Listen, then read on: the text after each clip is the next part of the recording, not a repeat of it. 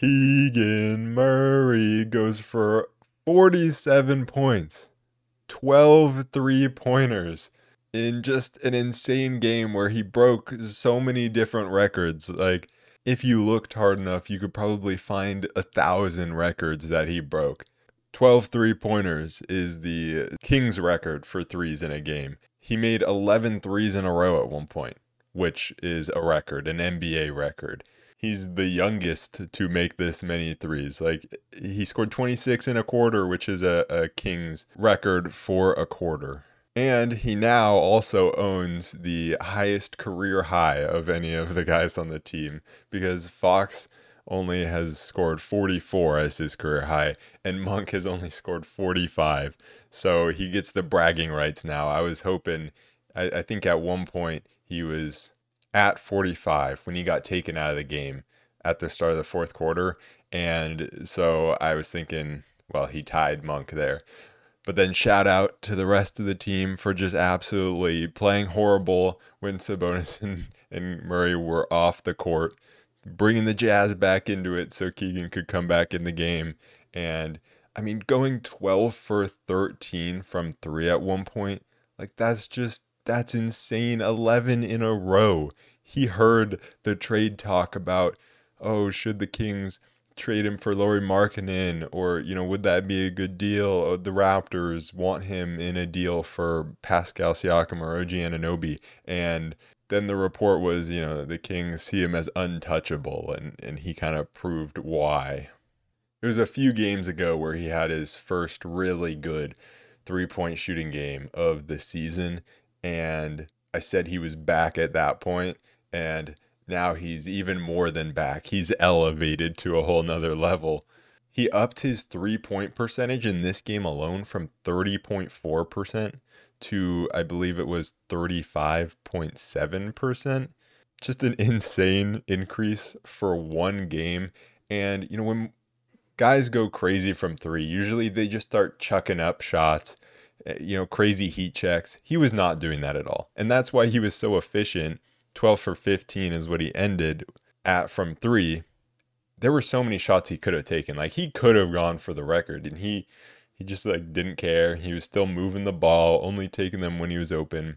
Got two really good looks in the fourth to try to tie it if he made both. One of them was really open, but he cooled off at that point. But when you look at Buddy Hield, he had the previous record in Kings franchise history for threes in a game at 11. He went 11 for 21 in that game. This is one of the most efficient 47-point games in NBA history. It has to be. And he picked a great time to do it, because coming into this game, De'Aaron Fox was out with the shoulder injury, and the Jazz have a lot of players out. And so it was one the Kings should definitely win.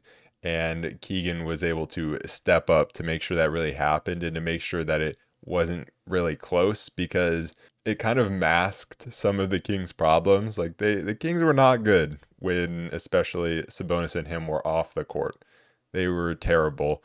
But it doesn't matter, because we get to be happy because Keegan just kept draining three after three. There was one point in that third quarter where it just felt like the Kings couldn't get a stop. And it didn't matter, because it's like, okay, yeah, you can have a layup on one end, and he'll just go down and hit a three on the other end. When he got taken out of the game, the Kings fans in the arena, they were going through withdrawals. So they had to start their own Keegan Murray, it sounded like a call and response chant that they had got going there.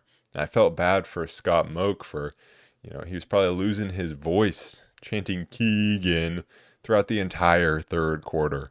And he did it all with the same expression on his face of just nothing. He just didn't care. And then he comes to the interview afterwards. He's like, yeah, I don't care about records. And that is why he is so loved in Sacramento. We saw a few smiles from him. I really wanted him to get 50, but I think he's just too selfless of a player for that. In this one, that's why he didn't get it, because he could have been just chucking up threes, but he wasn't.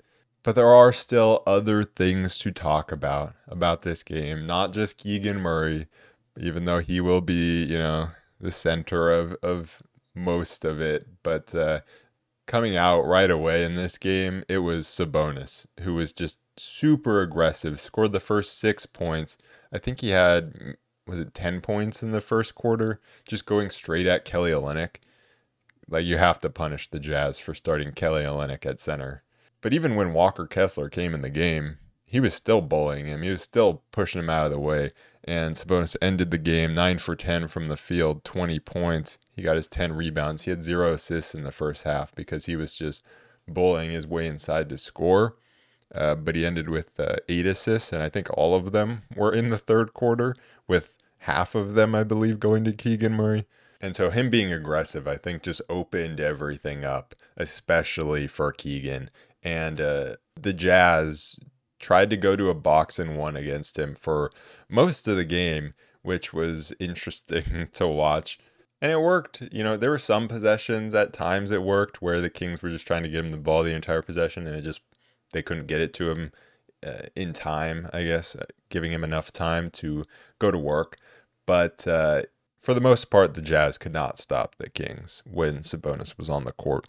But for as many threes as we hit in this game, I mean, most of them coming from Keegan, we started out this game just attacking the rim over and over again, and it was great. And then the bench came in, started chucking the threes, and they were falling, which got us out to a lead, but a little too many threes, and in the second quarter, just too many threes, and there was a lineup of Davion, Monk, Sasha, Lyles, and JaVale. That lineup is absolutely horrible. Like, immediately they gave up 2 wide open threes to kind of bring the Jazz back into it. Then, there were a few nice plays where it was Monk to JaVale in the 2-man game. Davion had a nice drive, but then the second quarter, like, they could just not score at all. Like, the first 3 minutes at least, they didn't score. And at that point, I was just thinking, you have to stagger Keegan's minutes with Sabonis's minutes with Fox out. Like, you cannot have, with Huerter in foul trouble, he picked up some really early fouls, like 3 early fouls. One of them was a super clean block. And I thought he got unlucky with some of the foul calls in this game. But with that just full bench lineup, there was just no offense. When you have Davion and JaVale both out there at the same time, it's just not good for the offense. And the only way we were going to score was Monk hitting a 3 or Trey Lyles hitting a 3. And Lyles was 0 for 2, and Monk ended the game 4 for 12 from 3 and 6 for 16. So he wasn't super efficient from the field.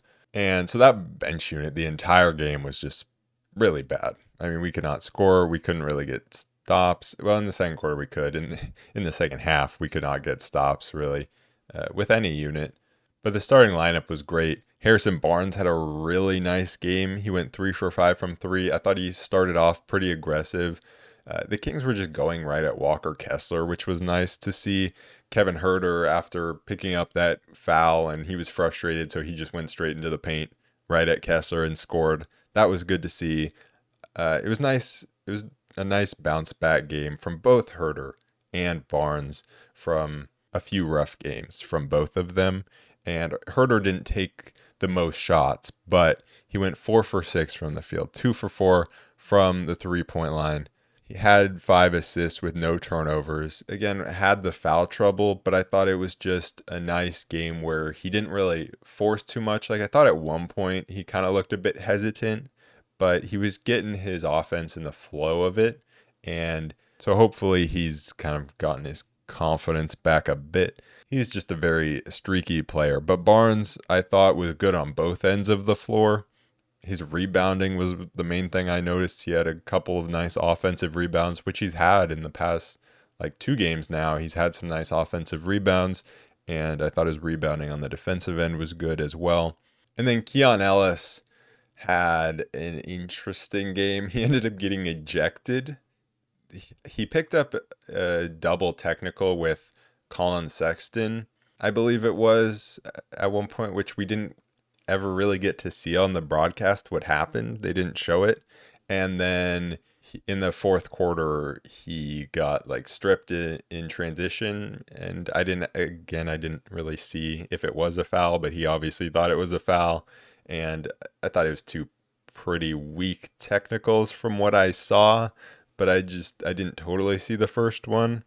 But obviously, getting ejected when you're a player trying to kind of earn your spot, it's not great to get ejected, but it wasn't that big of a deal. Obviously, at that point, we pretty much had the game locked up. Like, we put the starters back in because the Jazz kind of made a run, but the starters then kind of got it together and were able to close it out, obviously, even without Keon. But Keon went 0 for 3 from 3, but he had 7 assists.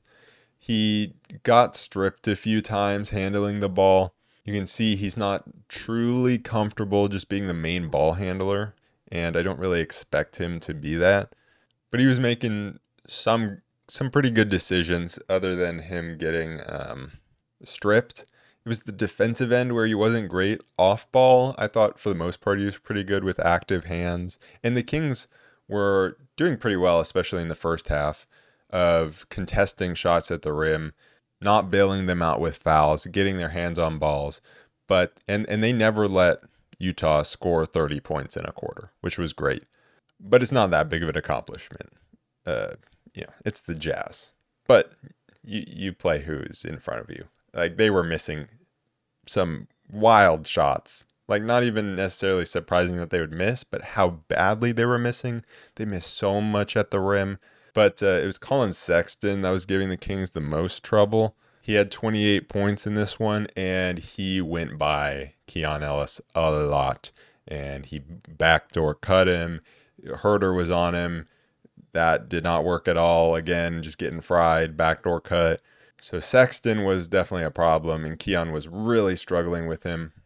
And I think those are just the learning moments that Keon is going to have in the NBA as a young player who's finding his way. So I'm not too worried about that. The Kings went small again, kind of how they have been doing it for a while now, where JaVale gets his 4 minutes in the first half. It doesn't really go well. And so then we go small in the second half. In the first half, there was no space at all with Davion and JaVale both out there. Monk was really having trouble. I thought he settled for some shots, but also it's harder to get into the lane to find space when you have it more clogged up. And so he just kind of had to settle for threes. Lyles had to settle for threes. It got a little better in the second half when they went small, but it still was not a great game for the bench. Lyles couldn't really get anything going. I thought his defense was solid. He was guarding Lauri Markkanen a lot of the times and was doing a solid job there. I thought the Kings' rebounding in this one was really good. They won the rebounding battle by 8. Utah got 9 offensive rebounds to the Kings, 8 offensive rebounds, but I thought the Kings' defensive rebounding was really good. Sasha had some really impressive boards, and Barnes was really good. Lyles was really good. Sabonis was great. Sasha didn't have the greatest minutes at first, and so he didn't really see the court too much. He only had 11 minutes in this one. But when he did come back in later in the game, he was making some really nice passes. He was the guy who made the pass, I think, to Keegan to get him his last basket to get to 47 points. And he made another really nice pass to Chris Duarte, where Duarte just smoked a wide open layup. And I noticed that last game as well. I think the last 2 games before this one, Sasha has kind of been showing off his passing a little bit more. And that's something that I saw out of him at Olympiacos, and I feel like haven't seen as much before these last few games, but now we're starting to see it more, and I think he's just settling in more and more. And I think when you watch those garbage time lineups, Sasha just looks like the most confident player out there and looks like the guy who knows what he's doing the most. And so I think just as he continues to get more time in the NBA, I think he's going to continue to grow as an impactful player in the rotation. When he works from the high post or even just out on the 3-point line, his passing is just really, really good to cutting players. Another guy whose passing was good was Keegan Murray, who, he didn't pass too much. He was shooting a lot, but he did have some nice moments where obviously he was on fire, but he passed up some threes and would feed it right back into Sabonis because everyone's closing on him, but he would see Sabonis get really deep position and just feed it right to him because Sabonis had it going as well. And he had that mismatch down low. So I really liked that. Not forcing the threes, but instead looking for the really high percentage look inside. That's something the Kings have not done enough of. And I think the Kings have been pretty poor in getting it into Sabonis when he does have position. And so it's good to see someone doing that. And that's a part of Keegan's game that we haven't seen a lot, is his passing. And so it's good to see him utilizing his gravity as a shooter. He's gaining all the attention onto him, and then he's able to find other players off of that. And he was making some nice plays inside the arc too, made that really nice like leaning fadeaway that I feel like always goes in for him. When he's off balance, taking mid-rangers over smaller players, like I always think it's going in. But he also had a great defensive game. And so he really just put it all together. What we know he can do. He put it all together into this game. And I loved that Domas just kept looking for him, and then Monk was looking for him out there, and his teammates really wanted him to keep scoring and were feeding him. And I think everyone just wanted him to shoot more than he was. There were definitely some moments in that third quarter where they were letting the Jazz get into the paint a little too easily. And there was one moment, I don't know if this was in the third quarter, but the Kings made a free throw.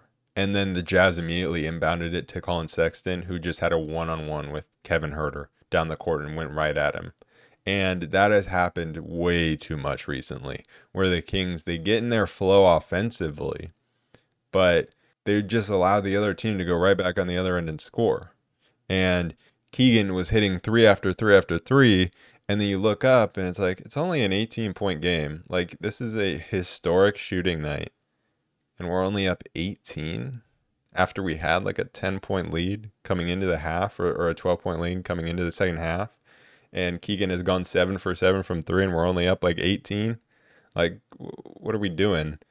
And he probably wasn't 7 for 7 at that point, because then the Kings were able to extend it at the end of the third quarter there quite a bit. But that's definitely something the Kings need to clean up on, because you can't let, obviously it's fine against the Jazz. They're not going to punish us, but against other teams, we need to be better at putting teams away. But I just really enjoyed this one because it was a pretty much low stress, just having a good time, especially in that third quarter, watching our guy knock down three after three after three, and it never got worried that we were going to lose this game. And that's how it should be a lot of the time. Obviously, it's not going to happen all the time, but a lot of times against teams like the Jazz, when we're at home, they're missing players, even if we don't have De'Aaron Fox. And I think it's good for the Kings to be able to figure out how to win without De'Aaron Fox. And I think it's good for Keegan to figure out how he can continue to score when teams lock in to him on the three-point line. Now, this wasn't the biggest test, because even after he had hit three after three after three, somehow he still just kept getting wide open. Like, what are the Jazz doing? That's how it was last season with Keegan, where it's like, this guy's a 40% three-point shooter and he just keeps getting wide open. Like, I don't know what's happening. Like, is his movement just that good? Is it everyone else on the Kings? I mean, obviously, the Kings offense usually, especially when you have Fox in there, it's really hard to defend. It's a pick your poison. So he's going to get open sometimes. But it was wild how many times they were just leaving him open when he obviously could not miss. But they did key in on him a bit, and so it was nice to see him, like, especially back cut for his last basket, where it's like, that's how you utilize your shooting gravity. And then you back cut. Sasha found him, and he gets the easy two. And there were a few other moments where he was, dribbling inside the arc and going to the floater. And he went like 1 for 2 on those in the fourth quarter, either early fourth quarter or late third quarter there. It's just wild. It goes to show you how efficient the 3-point shot is, like how much better shooting threes is than shooting twos at times. Because you look at De'Aaron Fox, just when he gets 40, he's fighting for everything most of the time, and he's getting inside, getting fouled. And then Keegan Murray's just out there shooting threes, and in 23 shots, he's able to get 47 points. It's like, oh, that's why teams just shoot a bunch of threes now. Hopefully we see Fox try to get back at him, and retake the career high points mark for this team. But it's pretty funny that Keegan Murray has the highest career high now on this entire team in his second year, at the start of his second year. And now people can stop sleeping on Keegan, because I saw people out there tweeting this was one of the most random 47-point games, big scoring nights. And I'm like, I don't know about that. Like, it's definitely not that random. I think everyone watching the Kings knew at some point he was going to explode. Like, maybe not this efficiently or for 47 this year, but this ain't no Corey Brewer going for 50 points. And this ain't Sadiq Bey going for 50 points. Like, this is a star in the making here, and maybe people will wake up a little bit to that now. I think the last guy that I didn't really touch on too much is Davion Mitchell. I mean, I touched on how his spacing out there was not great, especially with JaVale, and his 1 3-point shot looked bad. And he had like 2 nice drives. One at the end of the first quarter, and then one was in the second half. But it just feels like those are such isolated moments. Like, he always has those 1 or 2 drives, and it's never consistent. It never feels like it's fully within the flow of the offense, and he's just not a good enough defender. Like, even when Keon Ellis is out there going 0 for 3 from 3 and getting ejected from the game, like, it's still, you can see why Keon has the rotational spot, because he's still has active hands. He's getting beat by Colin Sexton just like Davion would have. Let's be honest. He got beat because he wasn't big enough and strong enough to guard Sexton. Neither is Davion.